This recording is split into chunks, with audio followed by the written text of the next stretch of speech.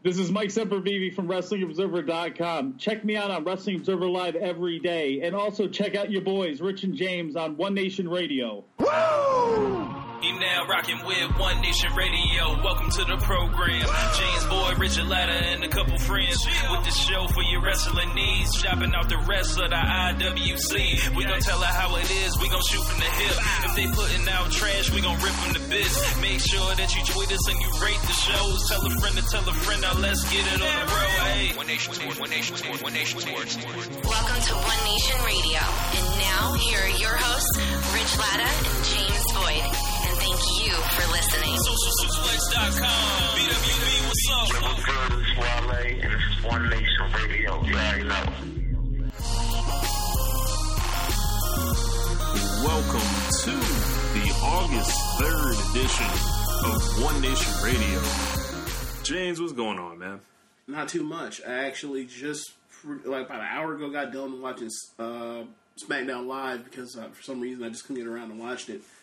I thought it was a really good show. Like, I would even go far as say it was a great episode of SmackDown.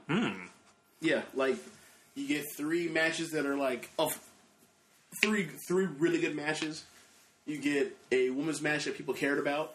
I mean, you have the goofy Kanellis and Sami Zayn stuff, and you have the Twin Peaks thing that the Fashion Police were doing. But I mean, it was that was just, you know, ridiculous in a good way.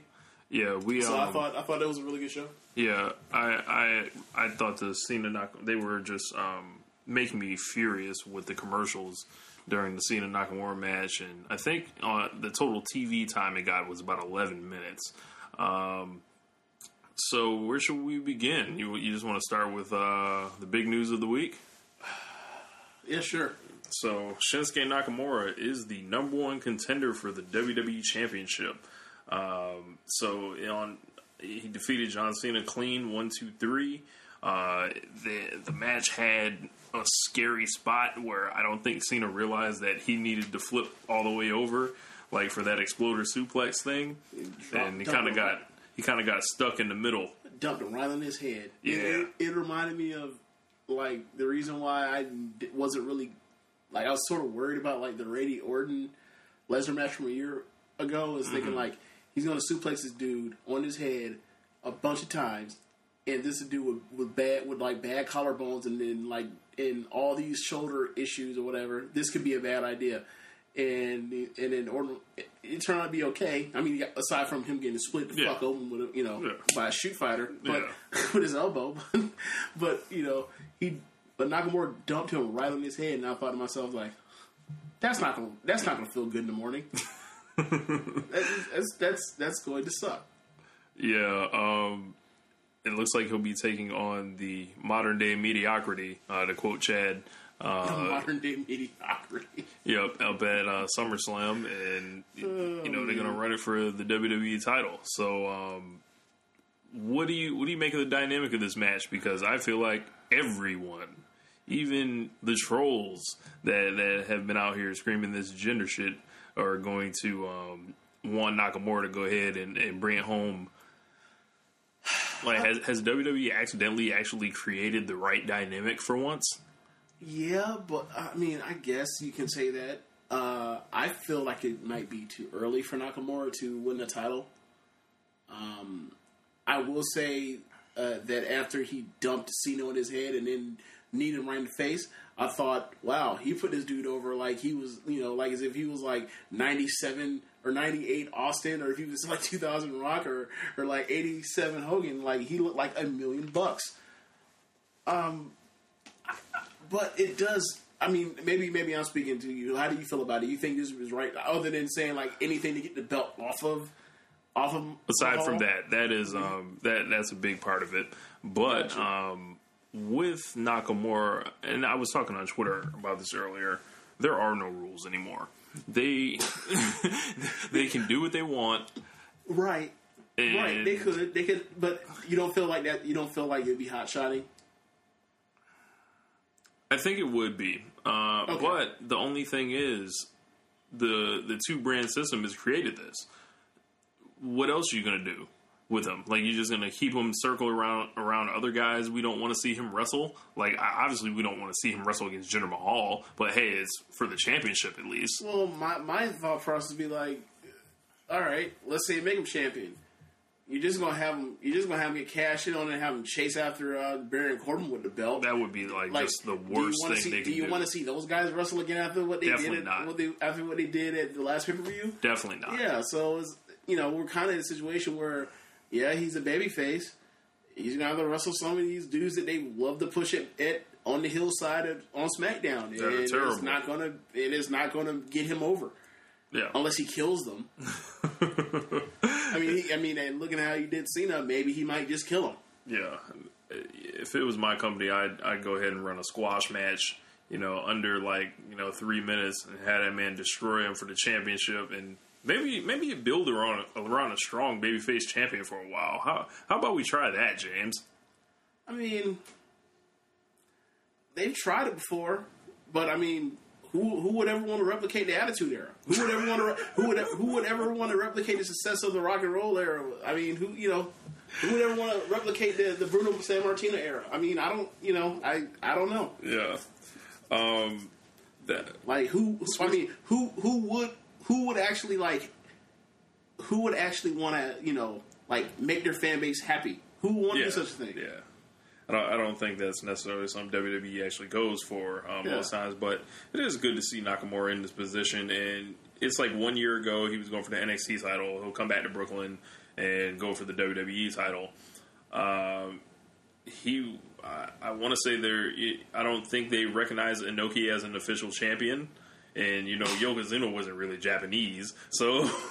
I mean, he'd be the first Japanese wrestler to win the WWE title, but I don't know, man. But Nakamura is a unique guy where I think he's so over in buildings, and when he comes out to the ring, and you can rely on him in big matches. You just got to get out of his way, I feel like, and you can't fuck him up.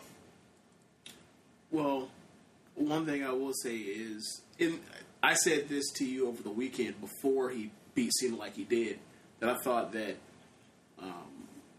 there was some discussion that was going on in the Wrestling Square Circle group about who you choose for WWE between Okada, Omega, or I forgot who the third option was, but everybody picked I picked Okada, everybody else picked Omega, and This wasn't a part of the reason for why people picked Omega. My reason was, all right, when you send them in there to a meeting, you send both of them into a meeting with Vince before they sign on the dotted line, and they're going to stand up and shake hands with each other. You tell me who you think Vince is going to pick to be his guy. I understand, I understand the track record is pure shit with Japanese wrestlers in WWE, but once he sees Okada and they tell him, oh yeah, he was a IWGP champion a bunch of times. He has the second longest reign ever. He just had one of the greatest he's one of the greatest big match performers. Maybe he might be the best big match performer on the planet. He's even better than AJ Vince. And then you also look up and like, my God, he's 6'4", 6'3". I understand. You look at the track record and you see Taka Michinoku getting jobbed out, and he's Mrs. Yamaguchi-san's sister or whatever. I understand that. Yeah. But you look at what they've done with Nakamura, and you look at Nakamura's age, and you think you have a younger, better-looking version of that. Right. Possibly. I think he would go with no kind of thing. And then you flash forward to where we are 2-3 days later, and Nakamura's putting a knee through John Cena's forehead.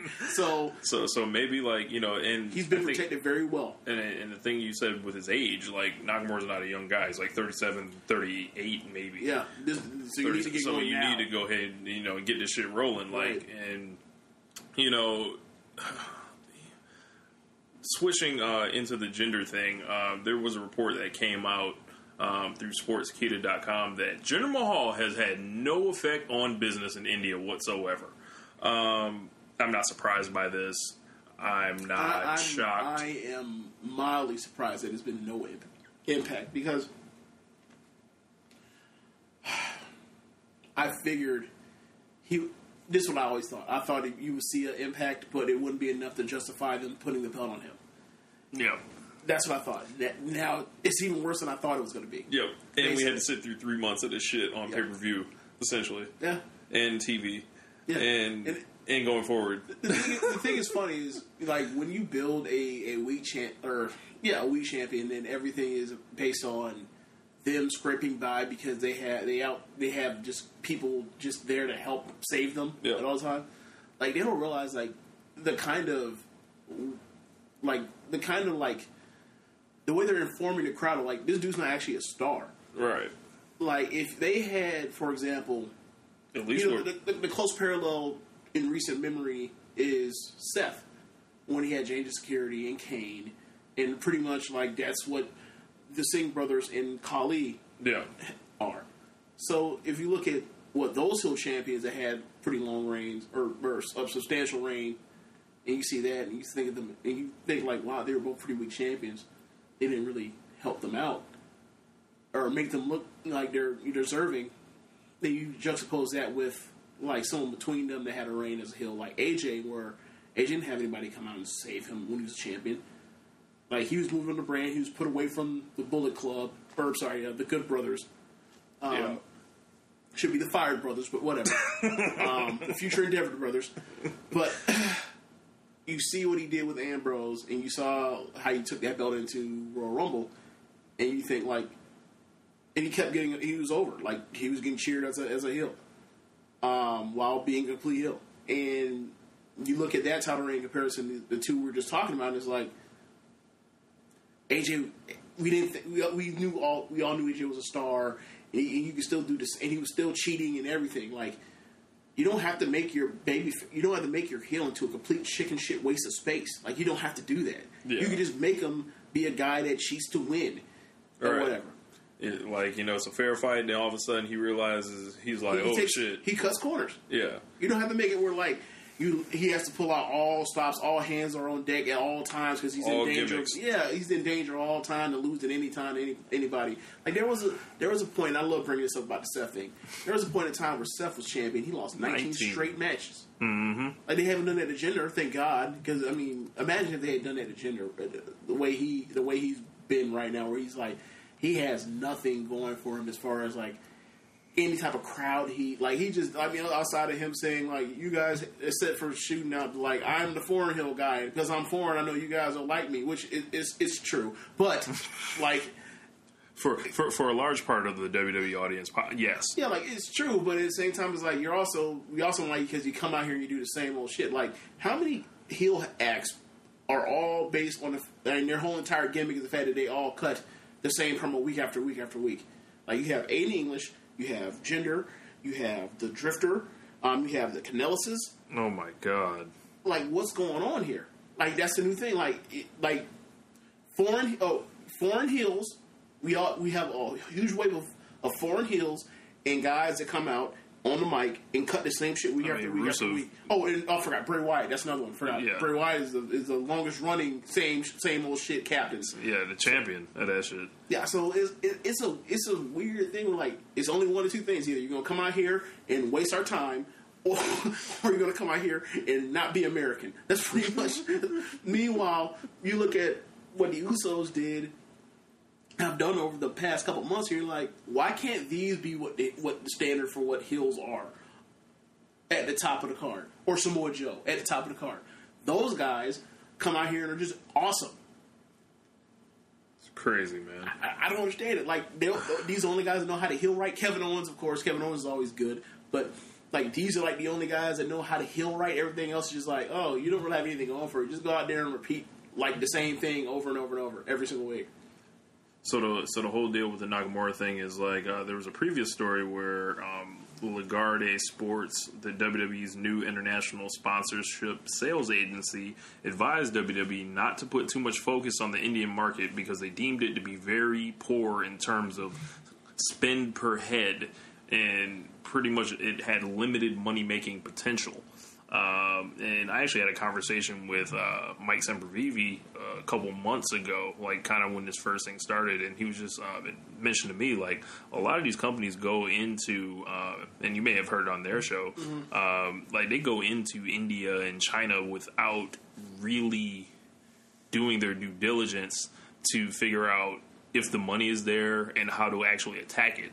And I pretty much responded, people were trying to be first rather than correct. And that is going to basically lead you to waste a lot of time and money. And, you know, if you beat a guy for 5 years straight, tell us he's an absolute joke, then proceed to put the WWE title on him without him previously having won a pay-per-view match in his career. Really? And, yes, before he won the WWE Championship. He didn't even win like one with like 3MB, like on a pre-show. I'm not sure, but it wasn't a singles match, I can tell you that. Yeah, that's for sure. Can you imagine? You know how pissed you have to be? Like, no, better yet, imagine how pissed you have to be, like, right now, that, like, Jinder, if you're, like, someone like Dolph Ziggler, like, you can't even get a singles match at WrestleMania. Yeah. Like, you've been over, like, Rover before, right? And then this dude comes along, and this dude gets the 3-month reign as champion. Like, you had your reign taken from you because you got concussed. You got concussed and they took your belt from you. Like, they punished you for getting concussed. Oh, man. Yeah, I feel like there's a lot of guys in the locker room that probably feel that they should have a turn as well now. And with Jinder Mahal becoming the WWE champion under such ridiculous circumstances, I feel like all those guys should, you know, kind of stay with it. You know, like, because there aren't any rules anymore. Well, maybe there's a thing where if you are one of the top guys, you might feel a kind of way. But if you're somebody like that's scraping from the bottom, like that's like like the fact that Jinder got the belt might be a simple hope for you. Like, maybe there is a chance for you somehow in this company if you keep your head down and just keep fighting through. You might break through the glass ceiling that Vince has slotted you at. Like, you know, maybe, right? I mean,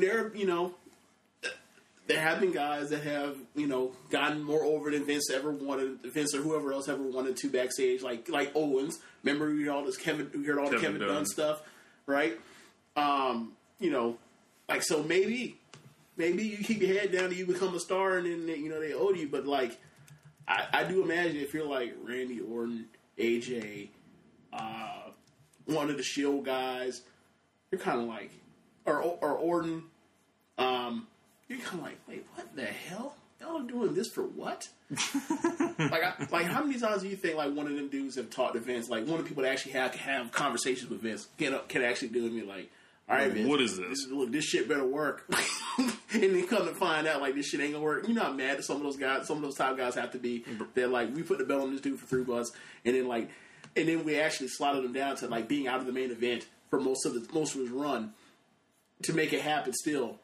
And also, like, sell Gates. And then, like, you find out, like, this man didn't even do so much as a dip, basically. It's like, damn. Like, Jinder Mahal ain't draw a dime. We should have known this was going to turn out bad. Remember when they had the CGI photo of him as champion on a banner in India? That was Photoshop. Photoshop, yeah. Yep. So not CGI, but it was still doctored. Yeah. So they posted it up, and then like Jinder retweeted, and then like later found out like it was actually a hoax. It wasn't real at all. Like I think that's symbolic for the whole reign. That was an omen of what was to come, apparently. Yeah. So I just want to say, if you were on that whole Jinder Mahal bandwagon from day one, how about it now? I mean, I don't want to go on that. I mean, I can't really be upset that like fans were happy that like the status quo was, you know, kind of like knocked off of his orbit. Like the planet was not off his orbit. As far as like we're going through the same like beats as always.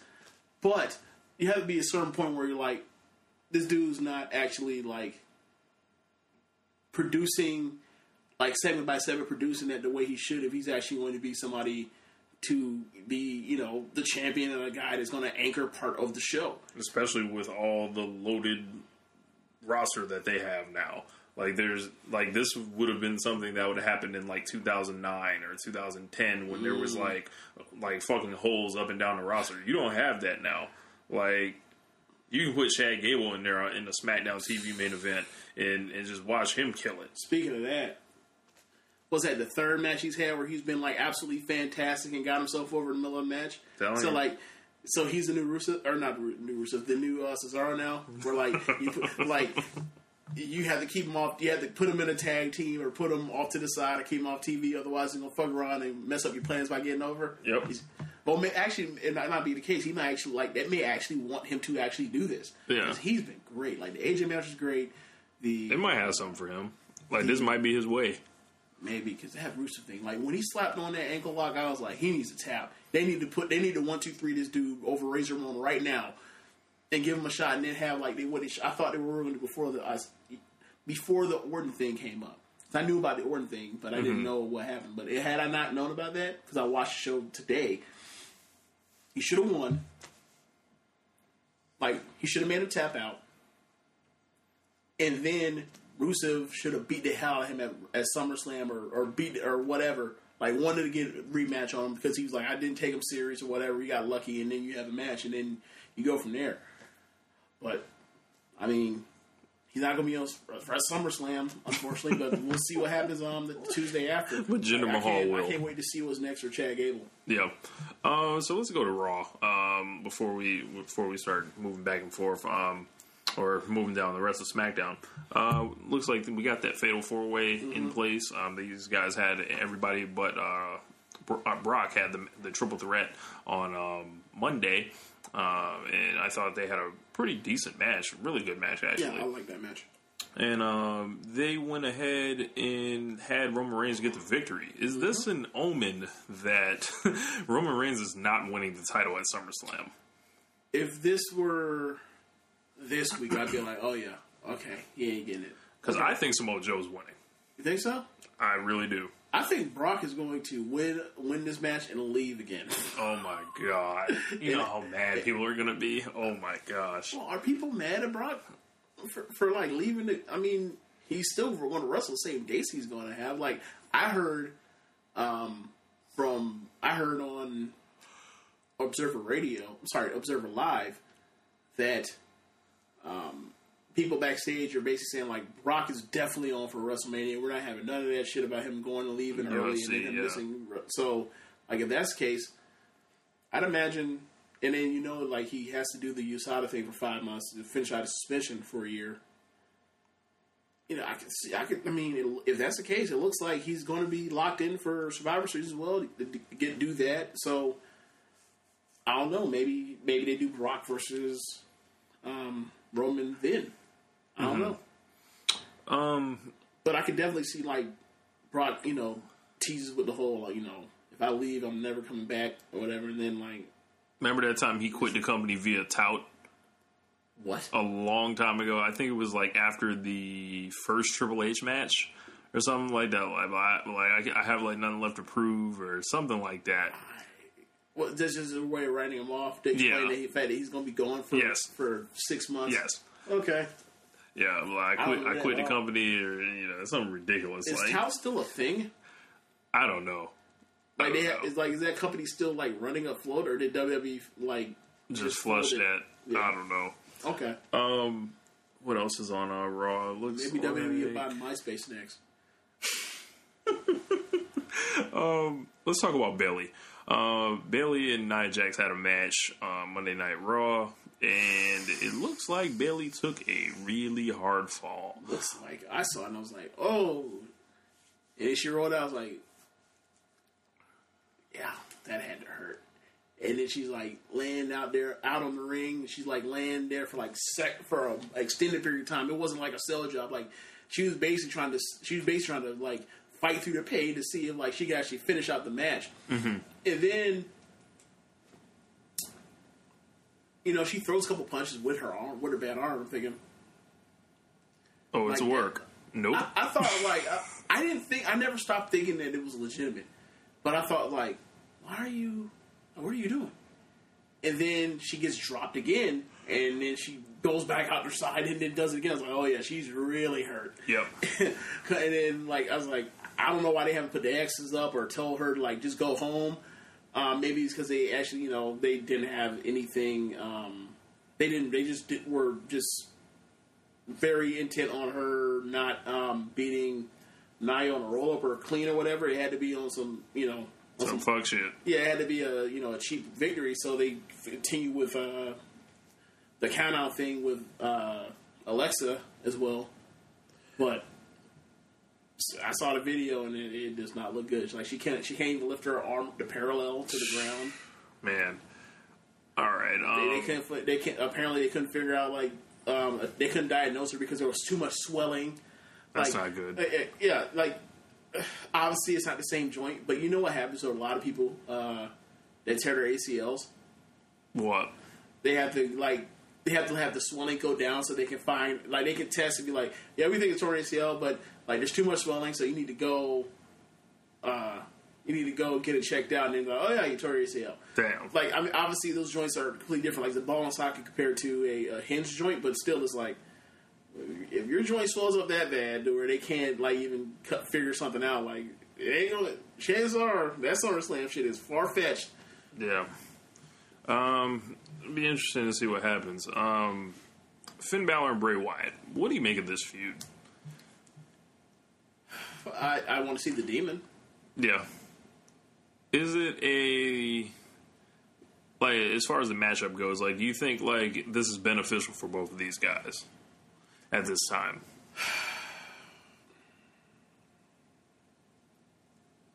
In a weird way, if this was not, if this was after Royal Rumble season, after Royal Rumble, and we didn't have the situation with all the part-timers and loading up on the card, this would have been a good idea for WrestleMania feud. Mm-hmm. Where you have the hocus pocus of Bray with the monster, with the war paint of Finn. I don't know how seriously they're actually going to take this feud.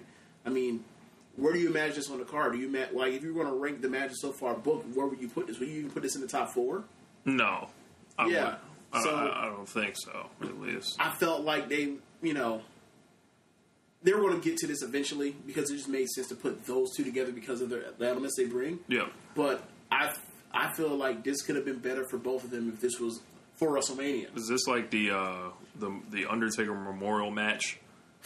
Who gets to use be the spooky man going forward? That's that's the only thing I've got out of this, and I think Balor should just go ahead and paint up from now on. You think he should be even during Raw? Yes, just all the time. Nah, fuck it, make him a complete It's got to be 2 fins. 2 fins. Man. It's got to be 2 fins. Look, man, regular Finn Balor is real lame. You think so? Yes. I do disagree with you, but I have a joke for you. It was, I guess, backstage on the on WWE. I guess on the what would be backstage footage they would put up, not during the show, but they showed a segment between Tamina and Lana where Lana runs upon her or walks up to her to apologize for what happened the week before. And as she gets, and it's pretty much as Tamina is just getting ready, she just put the gear on. So first thing she does is she puts on the jacket and she kind of jostles the jacket. Yeah. And every time she needs to emote a particular surprise, disgust, and anger, every time she puts on a different face or different face and jostles the jacket. I'm thinking she's literally using the jacket to emote. She's it's not on her face, it's not in her words, not in her tonality of her voice. It's literally the jacket. And I thought to myself, wow. So Tamina and Finn Balor, without the war paint, are pretty much the same characters. They just come out and jostle the jacket. Now, Tamina is might possibly be the worst on the entire roster as overall package. And then Finn, I still have hope for Finn, but at the same time, I thought to myself, I get why some people don't like. If some people don't like Finn, I can see now why. It's like all you do is come out here and just see your jacket. Yeah, Like, and you be out here basically opening your jacket like it's a Ric Flair robe and shit. Like I don't. But I will say I do enjoy his matches. Especially I mean, except for the first one, the last two Drifter matches, I liked. Mm-hmm. So let's see what else we got going on. And then he's been in so many multi-man matches that it's not hard to really judge. What's going on with him since he's been back. It might have been a missed opportunity for him not to have got on WrestleMania. Yeah, it's almost like you're like, yeah, he could be back now, but we don't really have anything for him, and we don't want WrestleMania going into the 1 o'clock territory. Yeah. So they held him off until the night after or whatever. Think about it like this: like Finn Balor, Braun Strowman, Samoa Joe, not on WrestleMania. Yeah, it makes no sense. Especially after Joe blew out the one of the top baby faces. Dean Ambrose not on WrestleMania. Yeah, he's out there with Corbin. Well, Corbin will get you under, so yeah, it is. Like, look at Nakamura.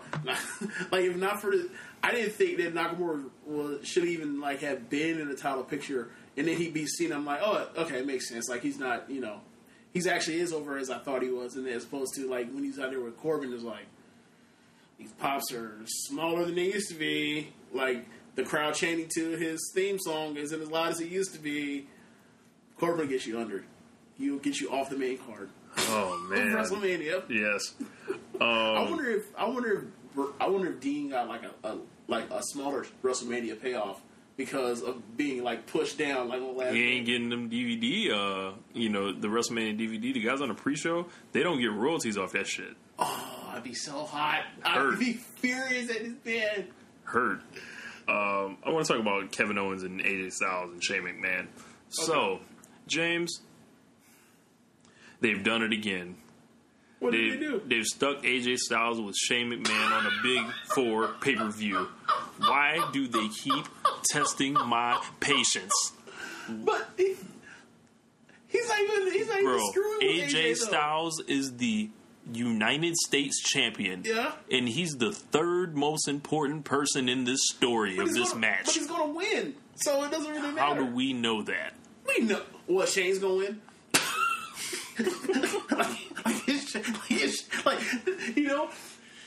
Okay. Well, no, I'm not tripping on the finish. Listen, right? hold on. This is what I do. This is what I say. The only way that I will be okay with the only way that I will be okay with AJ not winning at SummerSlam, right, is if when Shane goes to count 1, 2, 3 after the decisive pinfall, he does what he did exactly. He does the screw job that he did to Steve Austin, the double middle fingers, and then as long as AJ makes the same stupefied, I can't believe this. I just got fucked by this twerp that Austin did. That's the only way I'll be okay. It's a double switch. Basically, Shane McMahon turns heel on that man. Oh my god! Yeah, Shane and Owens. It was a work. Yeah, we fooled you the whole time. Yep. Oh my gosh. Why am I booking them more heat? Yes. Don't give them any ideas. We don't know who's listening to this show. Yeah, but my thing is this.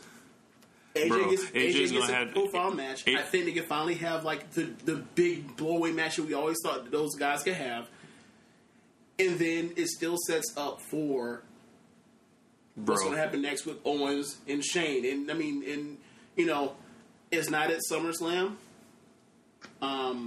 Their eventual match between Shane and Owens, but they're still going to have a situation where Owens is going to be in the spotlight, and that's a good thing.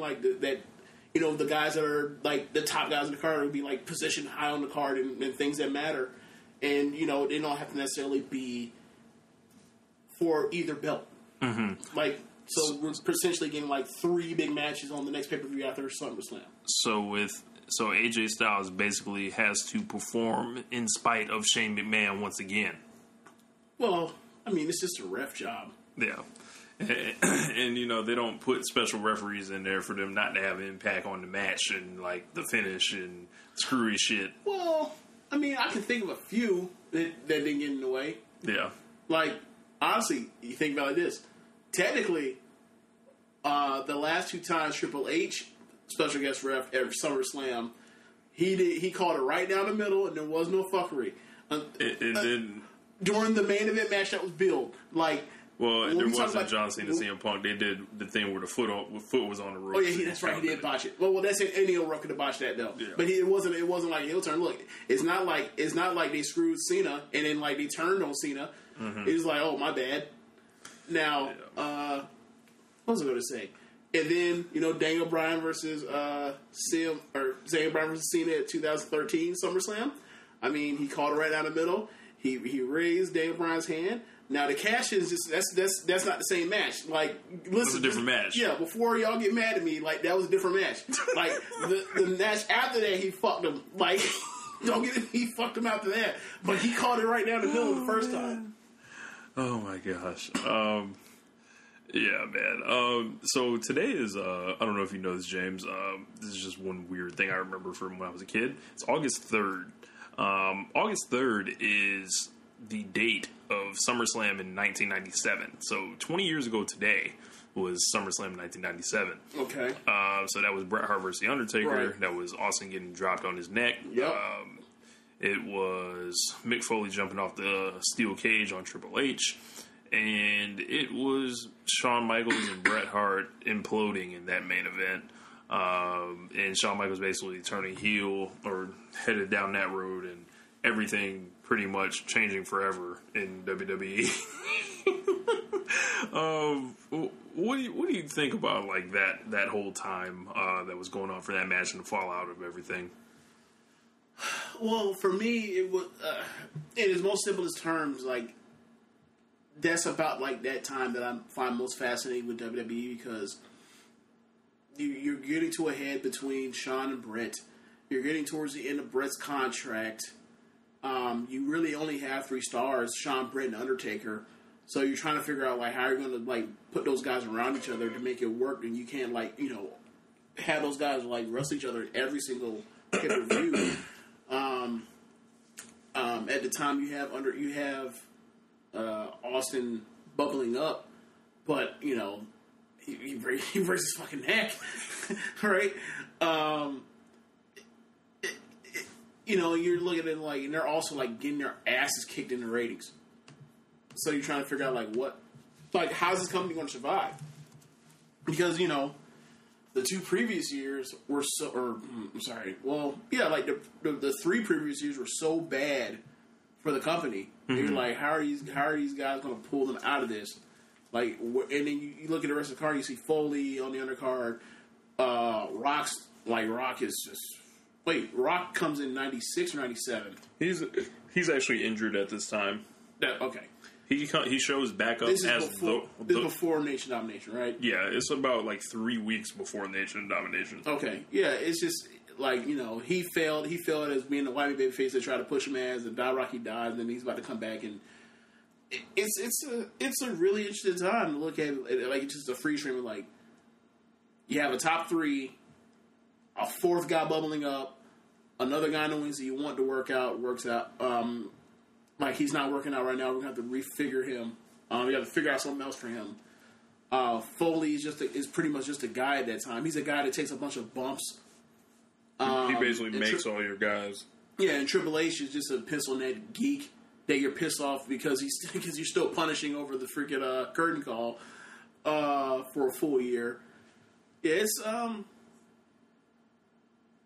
like I haven't watched it. I haven't watched any 97 stuff in a minute, but like I'm gonna have to go through and go watch it because it's been a minute. Like I love reading like all like the weekly stuff about like the situation with Bret. Like it's fascinating to be like you look at the TV and then you look at what's going on and you're just like, dude, like they're bro, like, they're clearly we know the story because like this is what we grew up on. Mm-hmm. But like if you read along and you with the TV and you're thinking like they might actually figure out a way to make this shit work, and then like you keep going and further, and you're like, nope.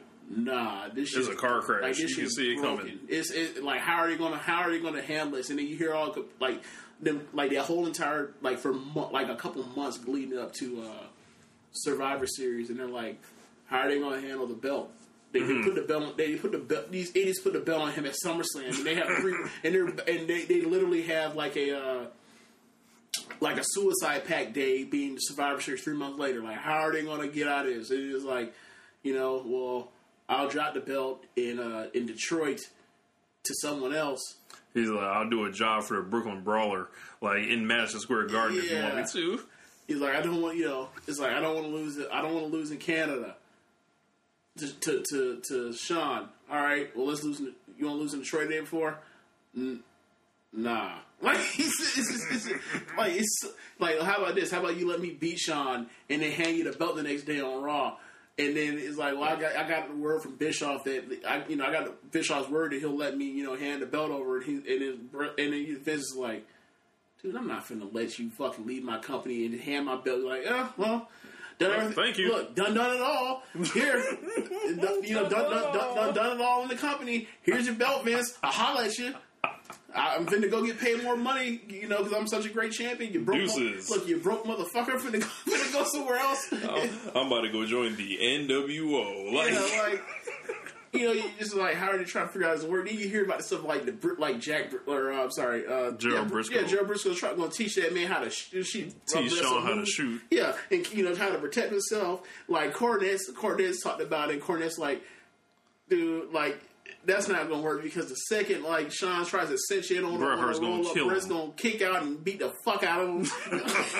And, like, it's just, and then they said, like, they going to figure out how to go out. And then, like, they're showing, everybody's like, nobody wants to say it, but everybody's thinking the same thing, like, we're going to have to screw this dude. Yep. And then, like, Triple H, of all people, they don't trust. He doesn't want to do business. They hate Triple H's guts. They punishing that man for a full year, and that man's the only person with the stones to say, if you don't want to do business, we'll do business for him. And then they screw him. It's such a 97 is so fascinating, man. And at the same time, like people, there's so much competition with the backstage, guys. Like, you ever hear a story with Pritchard? Mm-mm. Pritchard was in the back at Gorilla, watching it. And then, like, after everything else that happened, like, because did he just run in the office or something? Well, people were running to the office, people running out of the office, people running the locker room back and forth, and then you see, or no, you don't see because obviously there was no cameras back there except for that documentary. Yeah. That like there's so much hubbub between the guys, and then like Owen and or Pritchard was in Gorilla, and then Davey Boy and Owen were there, and then like the screw job happens, and Pritchard does the best Davey Boy impersonation. He goes, like, he said Owen goes, what just happened? And then Davey Boy goes, they fucked him. They fucked him. They fucked him. They fucked him. And then he said, bro, I wrote a Davey Boy accent in a column like, Brett, I'm fooked this week. This week. So rest in peace to the British Bulldog. So then he says that he ends up in the back because of all the commotion, because all the guys, certain guys are all taking sides on like he did it for the company, or that's bullshit that they did. They fucked him. Like, this dude's been a workhorse for all these years and they fucked this man. And then like he said that he ended up in the back. And Undertaker and him were like looking at them like they didn't trust each other. Like, what the fuck's going on? Did you know? And then they said the next day they showed up to TV and they were both like, I thought you knew. Neither one of them knew. Yeah, I thought that was funny. Yeah, man. And then you have Brett like punching out Vince and shit. Man, and there's like, as I was saying, like there is so much competition between the guys because them, like Bret Hart, I felt like kind of was being positioned as a symbol of the past. Shawn was obviously a fuck up and his biggest rival, but he wasn't exactly the guy to give the ball to. Undertaker, he was unreliable because he was OD on drugs. Yes, yes. The Undertaker was like always just like the gimmick performer, so you can't really build the company around him. So, but because you always want to put him up there against you, like the whole thing is like, oh, he's the phenom, so have him fight monsters, right? So in that, it created, and as you mentioned, Austin was coming up, so you had all that competition in every like month. So it was just like a revolving door, like who's going to be the best, and they eventually found the winning formula, but the time before they figure it out to me is just way better than when they actually figure it out. Really? Yeah, I enjoyed 97 so much more than 98, and definitely more than 99. Because, dude, 97 is like, at least at the top of the card, you're just you're watching your TV and you're like, what the hell's going on? Wait a second. So Sean's handing over the fucking belt, and he's supposed to fight Brenda's rematch. He says, he basically just handed him the belt and said, I'm going home. I lost a spile or whatever, with his pussyfoot injury, as Brett loves to call it. And then, and now we don't know who the hell is and then they have a 4-way for the title, and then the cage match thing. It was such a ridiculous. Wasn't the cage match the date after the pay-per-view 4-way? No, it was a week after. You're just thinking of what the hell is going on? It felt like anything could happen at any time in 1997. Yeah, it's everything was up for grabs. It was it was almost like backstage. Imagine back this age, everybody's everybody's acting their own self-interest because everything's going to hell. They're getting their brains kicked in by the NWO on ratings. Yeah. They just, it's so fascinating to me. I would love a book just on 1997, just on WWE from let's say from when, I would love a book on from Survivor Series 1996 through Survivor Series 1997. I think that's I would say a book on, you fast forward through 96, but actually there is a book. You would say from when Diesel took the belt, when Sean took the belt off of, when Brett took the belt off Diesel is Survivor Series 95. So Brett wins the belt and he takes it into WrestleMania, and then you talk about what their plans were as far as when when Sean wins the Royal Rumble and they're matched up, their ideas for. So I'm going to have to put you on because that book exists. No, but I'm saying you do that, and then you go up until Brett leaves, basically those 2 years. They exist. All right. Really? There's a book. It's called Titan Sinking. There's a book on 1995. There's a book on 96 and 90, and then 97 and 98 is the third book. Okay. So I actually own all of them. But it's not actually about specifically that as much as it is about WWE as a whole. Yes. And it covers everything. It covers all those stories. Everything. No, but I'm saying I want a book on just specifically. I don't want the other. I don't give a fuck about Farouk and the original Nation, or Rocky Maivia. I want a book just basically on Brett, Sean, or the main event picture from 97, from November 95 to November 97 or whatever, and then an epilogue basically of Brett moving on, and then Starrcade being a fuck up, and then you talk about in the epilogue. But that's what I want. Yeah, I would love that. Yeah. Oh, maybe somebody will write it one day. Freaking. Who doesn't love talking about the screw job, bro? Really? It's so creative, and then the people that I know you like to joke about, but the people that actually think it was a work.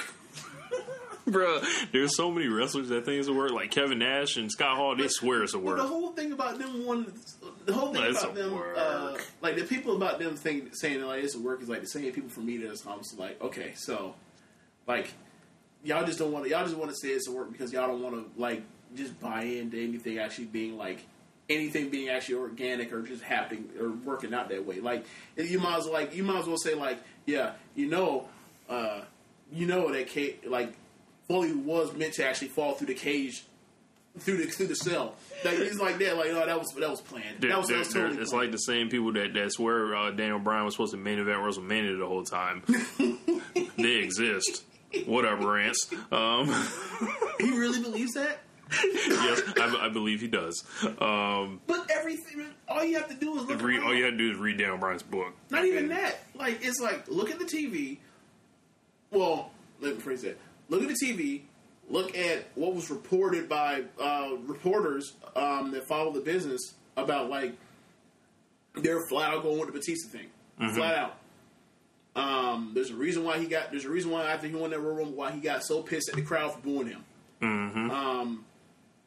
There's a reason why he was not in the Rumble. There's a reason why they tried to turn him heel. It was so obvious. And I don't. Nah, that was not the plan at all. If that was a plan, right? then why would you have them bother go through 3 matches after that? Like, I heard someone say, and then do the combining the title thing. Like, no. I heard someone say that if CM Punk never left, CM Punk would have gotten a Triple H match, and Daniel Bryan would have ended up fighting Kane and then joining the main event.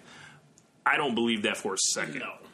No. I don't believe that for a second, personally. One, Kane, I mean, what month of 2014 did Kane become Corporate Kane? He was Corporate Kane in like 2013. I meant 13. I'm sorry. Like the end of 13. Yeah, it was like. Remember, he was still. He was like still, the end of the summer. He was still Demon Kane up to like the Wyatt feud at SummerSlam. Mm-hmm. It was after that when he came back. How long was he gone? I would say at least October. Okay. Like, so that was not the case at all. That was not the plan. He's gonna fight Kane. No way. Like, no. Yeah. Man. Yeah, and he was scheduled to play. He was scheduled to fight Sheamus again. Right. Yeah, I couldn't picture him and like Daniel Bryan doing anything but fighting Sheamus on some bullshit. Like, I will say this: I do commend him for aside, like you take away the CM Punk thing. You know, maybe they would have still tried to figure out something because, like, you look at. The reaction when he was flat out Bautista, like they knew what they were walking into. They knew that like if they did Orton Batista, they were going to get sabotaged. Bro, could you imagine if they did that? Like how? I think that would have been the most like it would have been like some Mid-South shit, but angry at the promotion. Like people would have been like throwing shit in the WrestleMania ring. 32 main event. No. Worse? Way worse. Really? Way worse. Really? Because people were resigned to the fact that this shit was happening. Like, it wasn't a feeling like anyone in particular was fucked. It was just like, we don't want to see this. Like, if you take... No, that's true. They made Dan Brown retire in, was that January or February? February. Yeah. They made him retire. Yeah, February 2016. Well... They got Ambrose hot enough to be the guy to go after him, but not the same. Not the same. No, yeah, it's not the same as Daniel Bryan, right? Yeah. But it wasn't enough to where it'd be like, yeah, that dude needs to be over anybody else. Like he's like, no one thought he was gonna be like the next transcendent superstar or pop culture sensation or.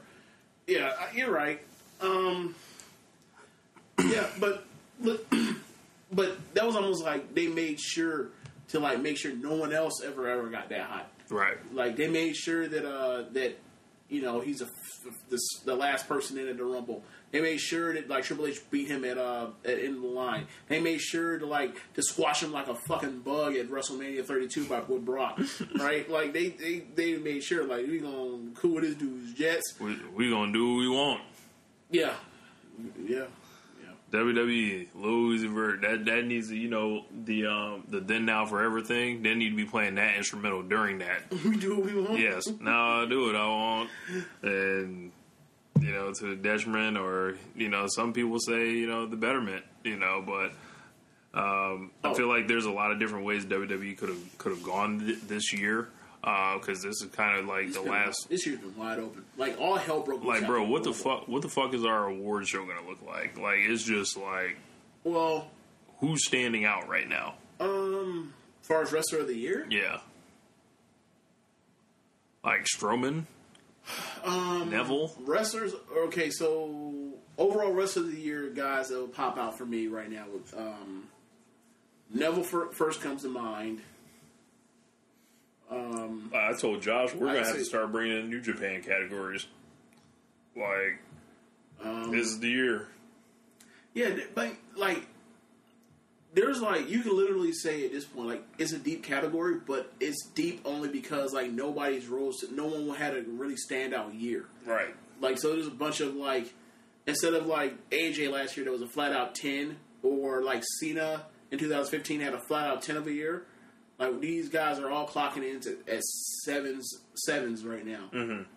Like, even, like Reigns could be Wrestler of the Year this year because of, like, what he's done in big matches. And, like, this is it. I would feel like this year's been less good, or not as good as like the year before. Yeah, like when he's turned up with AJ. Mm-hmm. And Rusev in the Hell in a Cell, and other shit like that. Yeah, it's sort of a weird year. I don't know. Like they put Seth Rollins and Dean Ambrose in a tag team. Yeah, like because they had nothing to do with them. So like, I at least like. I understand that though. I at least like the fact that they realized like these guys are going nowhere quick as singles. Let's put them on a tag team together and just lock them. Keep them. Make them the focus of the tag team division right now, because the tag team division ain't really got people, so you can put them there for now, and you can get some compelling storyline of like, is Dean ever going to trust this dude for a minute? Like, I like that. I thought that was a good idea. Mm-hmm. Like, it's a weird thing. Like, they have they have a good number of good ideas until you look at like who the champion is, right? On both, like, who the champions are on both brands. Like, oh, you have a dude who's never here, and you have another guy that has no business being the champion right now. Yeah, like they have that dude OJT training on the job training for champion to be the champion. Is weird. Oh man. Yeah, man. I don't know. For me, I guess you're looking at Strowman, Neville, like they have no maybe idea Joe. But like we said, but the like Joe run's only been like it's only been so months. long. It's like he has to keep it going, and like because he got hot for like a month when he first showed up, and then like it was WrestleMania season. They said, "Nah, get out of here." All right. Like, nah, get out of here, you little scamp. Yeah. Like, give him a noogie on the way out the door. Like, nah, this is WrestleMania. Nah, you're not. Nah, go that way. We brought you up to do nothing for a month and a half. But yeah, Strowman, Neville. I mean, AJ hasn't like maybe like he's almost like a default nomination at this point, but he hasn't really torn it up this year. As compared to last year, obviously. But I mean, I think a lot of that is, I think we're kind of, Okay, so January he's great. He's like the 2 months after that, like pretty much great up until WrestleMania. Up to WrestleMania, like he's basically like he's literally like fighting his ass off to go get this title bag that he never got a fair rematch for, and then he beats the hell out of Shane for gaslighting him, and then he turns babyface, and they immediately throw him into the thing with Owens. Title. Yeah, and then like the Owens thing, had its hiatus because of the Money in the Bank. And they've had some screwy finishes like the double countout thing. His shoulder was up. Wait, no, it wasn't. He wins at a house show. He loses it like a week or two later on pay-per-view because of a botched elbow thing or whatever. And then like they have their match. They have the triple threat match. Yeah, like it's been a good year, but I mean it ain't the freaking year that they had before. Like it's a weird thing going on. Like Sami Zayn, look at Owens. What the hell's going on? But then like Owens, like they said that man ought to get squashed, but I think he's had a decent year. Yeah, but like the whole thing at his whole WrestleMania thing was great. Yeah, like the Festival of Friendship. We're gonna look back. I was thinking about this because I was actually watching the Festival of Friendships is actually the same exact night that Becky won the it's not Becky, Bayley won the belt from Charlotte the first time on that Raw, the same episode of Raw. So how we do these reviews, we're like, we do these reviews, we listen to like Brian and Vinny retros, and we remember like, oh, like this is the episode when like this is the episode where like it's the beer truck. Choppy PB or whatever, or this episode when there's like the beer truck or whatever. We're gonna look back like we're gonna look back and be like, oh yeah, that was the episode when they had like the Festival of Friendships. And you look also like, oh, and they had this great women's match on there. Mm-hmm. Like, and it's kind of different when you were like just in it, just going week to week, and you're just like, oh yeah, that was a good match. Oh, that was a great segment, and you're like, oh, that's the end of it. And you're like, yeah, the rest of Raw absolutely sucked. But, like, it doesn't really matter. Like, you had two really memorable things on that show. Like, that's really hard to do. Yeah. It does suck that you have to sit through like 2 hours, 2.5 hours of bullshit to get. Like, I went to sleep before the Festival of Friendship came on. Really? Yeah. Wow. And I was like one of the folks missing, and then had to wake up and then see it after, and I was like, wow, because I figured it would be bullshit somehow, because around that time there was a lot of bullshit going on. Like they were talking about how they put the triple threat match from Monday It's like they put that freaking Big Show and Cass match on the main event. Yeah. And then the 10 o'clock thing was the triple threat. It was a triple threat with Strowman, Roman, and Joe. And people were trying to figure out, like, why the hell was that not main eventing? And like maybe they're at a point now where they're just like, dude, we don't want this match to be on and it gets killed in the third hour because it's like they don't look like they can't draw. Yeah, so let's do it now. I mean, if that's what they want to do, like, let me know now. Right. So that, like, I can know, like, standard. I know now, like, this is like some Saturday Night Main Event shit where it's like, well, think about it. Like football's coming. The first part of this matters. The other part does not. I just flip this off, and if anything else good happens in that third hour, like, I'll catch it on Hulu or YouTube or whatever else, as opposed to having me sit there and just feel terrible because, like, wow, I got another hour of this to go through. Yeah. I remember football's coming, so they're always going to have that spot at 10 o'clock, you know, the halftime or whatever. Yeah. I'm not watching, like, football anyway, but, you know. So, I think that's kind of a good place to leave it. Like, we went about an hour on the dot. We're going to actually do it like a real podcast rather than just ramble on forever and ever and ever.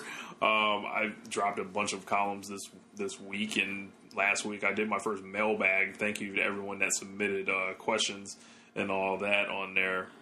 I was actually going to send you a question, but you suggested that everybody sends their first.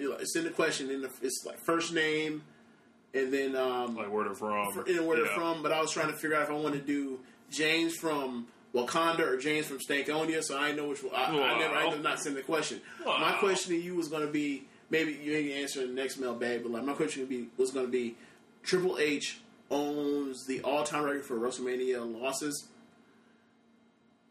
How many more losses in your mind do you think he should have had? That was going to be my question. Bro, can we just do this right now? I mean, sure, yeah. Okay. So, we'll start. His first WrestleMania is WrestleMania 12. Lost to Warrior, fine. He beat Goldust. He can have that win. He beat Owen Hart. He can have that win. Kane, there was like a DQ or whatever. Leave that the same. He definitely should have lost at WrestleMania 2000. Absolutely. Stupid thing ever. In fact, it was so stupid that the very next month they beat that man. Yeah. And also at the show after he wins, because Vince screws Rock bottoms all of the McMahons plus Vince to send the show off happy, which means you made a bad booking. Yeah. 2001, he lost Undertaker. Leave that the same. 2002, he beats Jericho. Go ahead and do that because he was really hot as a face. And Jericho was a geek. Bad champion, yeah. 2003, definitely should have lost to Booker T. Yep. 2004, he lost. Fine. 2005, he lost. 2006, he lost. 2007, he was injured. 2008, he lost. 2009, he definitely should have lost. 2009, yeah, he should have put Orton over as a Psycho champion. Yep. Sheamus. He beat Sheamus. Yep. Now, I'm fine with him beating Sheamus. I'm fine with it. I'm fine with beating respect. 2011, he lost Undertaker. Then he lost Undertaker again. 2013, he beat Brock. He shouldn't have beat Brock. Like, it's a dude that he fights, and the whole thing is, like, he broke that dude's arm, like, twice in the lead up. Like, from the first time he fought at SummerSlam to again. And, like, he kills that dude, and then, like, he beats him because it's WrestleMania. That's when he's like, oh yeah, it's like beats because like steel steps. In the worst part of the list, you know how stupid it was, right? Because Brock lost his first match Extreme Rules to Cena, and he was like 1 and 2 at that time, and then lost like his third match to freaking Triple H, like to make it up to get Brock his heat back. They have him break the streak. They had a 30-something-year-old dude that was already a superstar break the streak instead of giving it to a young dude. That lets you know how stupid that was. So yeah, so now we're at 4. Also, remember that was the WrestleMania. He came out there with that ice, that dry ice. Well, on that's his because stomach. the extinguisher was too close to him and got him. Yeah. So that entrance was always hilarious. Yeah. 2000 WrestleMania 30, he lost rightfully. 2015 against Sting. 5. He had no bit, and the only reason why they put that man over is so that Triple H come out like 45 minutes later and get rock bottom and people's elbow by the Rock, and then Rousey hip toss that. You ain't gonna like this. He's supposed to beat Sting.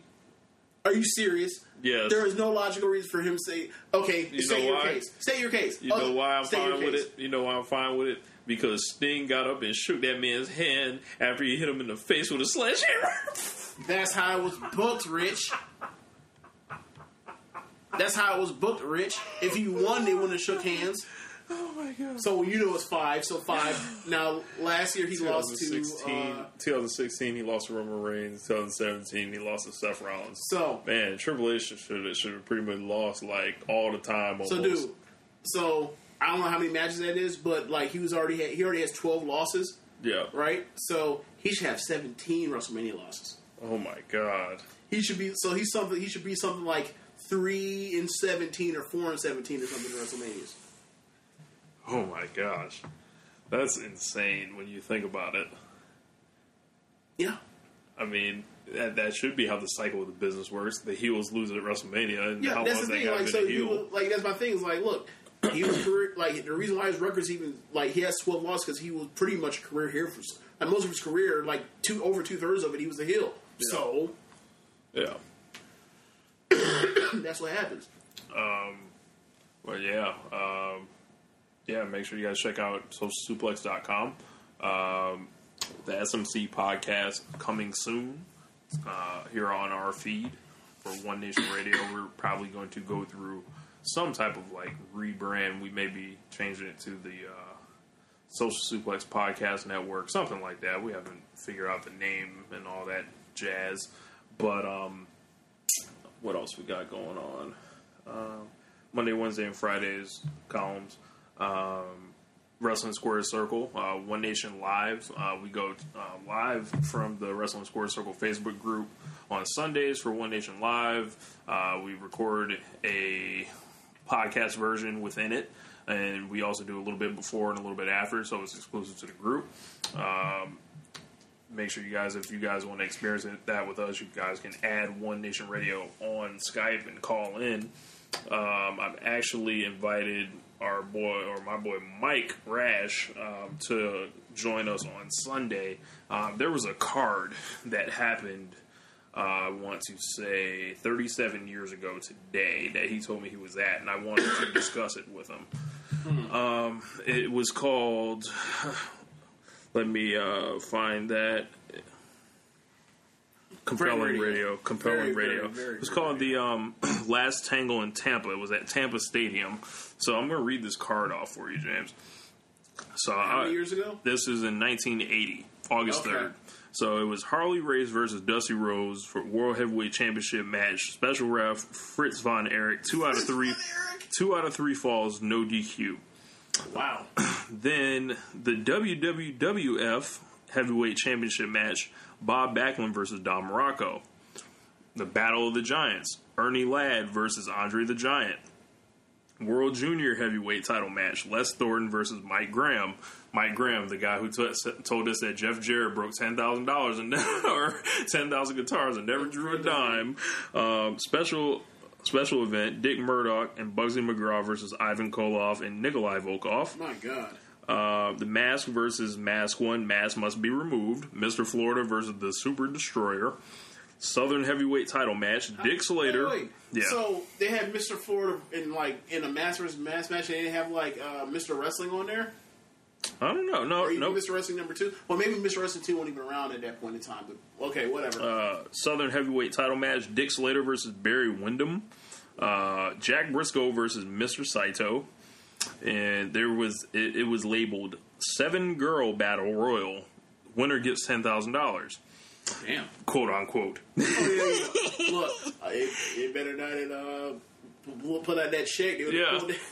Pull that what's his name? Austin Idol. Yeah, pull that Austin Idol and take it right off on a plug. Yeah. Took it right to the bank. They'd be like, yeah, he won the match last night. I saw it last night. It's a shoot. Dummy. It leaves the territory. You also had Jerry Briscoe versus Lord Alfred Hayes. Jimmy Garvin versus a guy named Bobby Jaggers. I've never seen Alfred Hayes wrestle. Me either. I didn't even know he was a wrestler. I wonder if he was any good. Like once you found out he was like Keenan, like just like great commentary, even better wrestler probably. Right. You had Jimmy Garvin from the Freebirds versus a guy named Bobby Jaggers, and Scott McGee versus Bill White. So Mike will be That's on. a loaded card. Yeah, definitely for 1980, and like this just was happening in Tampa. Like I would have loved to be at that shit. They have it's 1980, and they have Backlund on base like the semi-main event. That's crazy. So we're gonna have Mike on. He told us he was at this show, and I'm gonna see how well he remembers it, and have him give us some cool stories. So that's Mike is usually who I usually go to for anything that was like pretty much before I was born or anything like that. So he's gonna join us. So what's up to Mike? You guys will meet him Sunday. And I will be doing an interview with the Spectacular JC, who's an independent wrestler in the Northeast. I'll be recording an interview with him over the next couple days, so we'll be putting that out on the feed as well. But besides that, that's going to wrap up the show. I don't know if we have anything else to add. Oh, James? One other one. I sort of skip through it. The Bayley injury. If Bayley is not able to compete at SummerSlam to get this, potential Sasha Banks thing going as far as a heel turn in the feud, who would you select for her replacement in the title match? Sasha. Okay. It's already built in. Alexa and her hate each other. So, they had a disputed finish last time. So what do you do? Do you do it like she dedicates the match to Bayley because she got hurt? Or do you do it where, obviously it depends on how long, Bayley's she don't out. say a damn word about Bayley. Really? That's how I would play it. She don't say a damn word about Bayley. All right, but let's say, I earned this is my time. But let's say, the worst case scenario when Bayley's off TV for a long time, as opposed to being off TV for a month. Gotcha. If you're going for a long time, I still think you put Sasha in there. She's going to have the best match with her possible. Okay. She's the best woman worker, that they can put in the match. I mean, do you put Nia Jax in there? No. Put Mickie James in there? No. No, I mean, it's really only two options. Right. So... Okay. Oh, well, if it was short term, I would go with what you said. You put Sasha in there, you have her win, and you don't dedicate it. And then, Bayley comes out, and, when it's time, a month from now, or whatever, if she's gone for a few weeks or what have you, and then you have her come out and congratulates her, and then, or whatever, he's like, just ready for my title shot. Right. What title shot? And then you go from there, and then you cross her. And then you pretty much you just you go right back to what they were doing in NXT 2 years ago. So there was a question in the mailbag, and now we're going long, that was saying, could this whole thing be a work? It was from Jared. What up, Jared? Could this whole thing be a work to turn Bayley heel? I said, fuck no. No. It's way too... And I was if they turn Bayley heel right now, I said I would have to talk to James. I would spend the entire episode I read that. of talking to James out of challenging every member of the creative team to a fist fight at in Stanford. So no way will Bayley be turning anytime soon. Have no fear. But that's going to wrap up One Nation Radio. Make sure you guys rate the show, subscribe on Podbean. It's always cool to see those subscribers come through, and follow us on Twitter and all that jazz. And always remember, don't come kicking that fuck shit. We'll block your dumb ass. Not just kidding. Actually, Josh will block you, and then they'll think we had something to do with it. Right. That's really how it goes. Right. So all y'all that's out there making imposter groups, have fun. But that's gonna wrap up the show, man. Peace. Later.